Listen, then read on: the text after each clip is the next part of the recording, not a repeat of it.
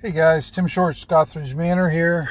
I'm doing a lunchtime podcast. Probably gonna be a quick one and a really random one. I'm running a one-on-one game tonight. Should be interesting. I'm hoping it's gonna be interesting since I'm running it.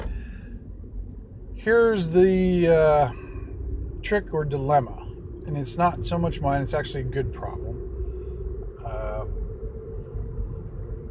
The character that's being played is what we call in my game Honored Hunter. It's basically a religious monster hunter. Let's just think of it kind of like that. But part of their benefits is part of their boon also. They're very good at their hunting, but they attract danger and monsters and stuff. So when I made the character, they do get to protect evil or something like that around them. But one of the side effects of the class is they have double the chance of encountering a wandering monster or random encounter. Now, in some games that can be considered a bad thing, but mine, it's not necessarily one.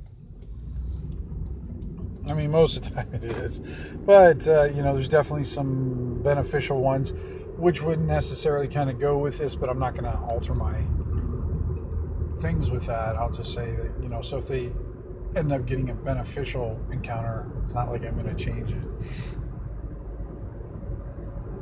But because of that, honored hunters are not often looked upon favorably in villages, just regular places, because eventually bad shit starts happening. Bad, critters starts coming in. They're just attracted to the area because that's where the honored hunter lives. So it's one of those things where they really like to have them there briefly, but then they want them to go. Just it's like that one movie from years ago, and I'm going to fail my movie trivia knowledge here, but where the guy is like basically a gunfighter. He clears out the town of all the bad guys, but he's still this aggressive gunfighter. And now that he's kind of done what he's done, it's become a peaceful town. He doesn't really fit in there anymore, and they kind of want him to go. So basically, the guy who saved the town has now become the problem within the town, and that's kind of the way honored hunters are. The trick for me is, as a GM, is to have folks within a village or town get that connection with the character. Because they'll see him as because on the surface, honored hunter, that's what they know him. But then we have to go to the next level of that. We have to dig down deeper and have them connect to him as, I can't remember what his name is. We'll just call him Anthony. Get connected with Anthony, the person. And then hopefully if we get down a little bit deeper than that, then we get into, Anthony, the friend, so like another level. So like the different 3 levels of connection that you can make with a civilization of some sort, not civilization, civilized area. Lady with her walker walking right in front of me. She's going fast for a walker. But that is going to be tonight, because it's going to be the first time he's going through my campaign, the BX Essentials one in my Como Forest setting, and having them connect with him on a personal level. It's going to be fun. It's going to be interesting. Do I know if it's going to work? Here's the problem. Sometimes the player, Mr. Rob, he knows who he is, has this ability to just play very abrasive characters. And I don't know if that's what he intends to do tonight or not. If he does, we just roll with it and see how it goes. He's kind of done that in the past couple times. The funny thing is he usually doesn't mean to. It just kind of ends up that way. So,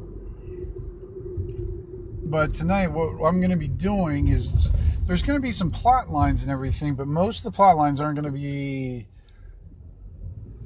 heroic ones. Of course, he's first level, so it's going to be pretty down to earth, very real situations going. I'm not going to do the rats in the cellars or there's a goblin stole my chicken or something like that, but I'm going to do something similar. One of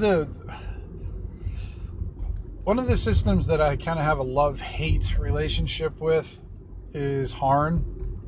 I absolutely love their write-ups. They're some of the best writing and how they connect gaming with gameability or with historical. They make history gameable, and they're really good about taking mundane things, putting a little twist on it to make it a little bit, I guess, if you want to call it weird or strange, but not that far out of the realm of believability, and making it an adventure. And that's my plan for tonight, just to have some type of small, cool little adventure where we're dealing with some sort of oddity or something like that. I've got some ideas bonking around in my head. I haven't had a chance to think today. I'm kind of busy, but I'm trying to sort it out in my head. I'll probably have it figured out like half a second before we start gaming. And go from there, because that's what I like to do with the one-on-one sessions. That's where I get the players to connect with the campaign world and get them to invest in it and participate in it and actually want to interact with it more. It's, to me, if that's why I like the one-on-one sessions the best, because then I can take that extra time and really build those relationships with the characters and the environment around there. Excuse me. So that's about it, guys. Just want to do a short little bit. I see everybody's been doing their Appendix N, which is really cool.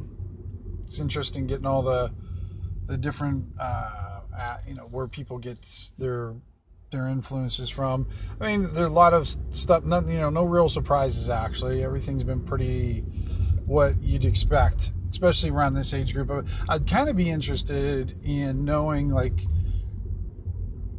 even younger folks that are gaming, what kind of books are they reading? Because I think most of the ones I'm hearing from are all around my age or pretty darn close to it. And how looking at an Appendix N from someone who might be 20 years old would probably be very, very different.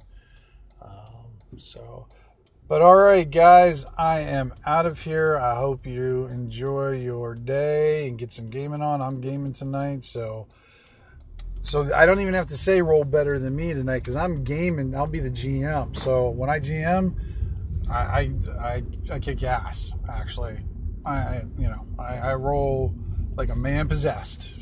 So, all right, guys, take care of yourselves. We'll talk to you soon.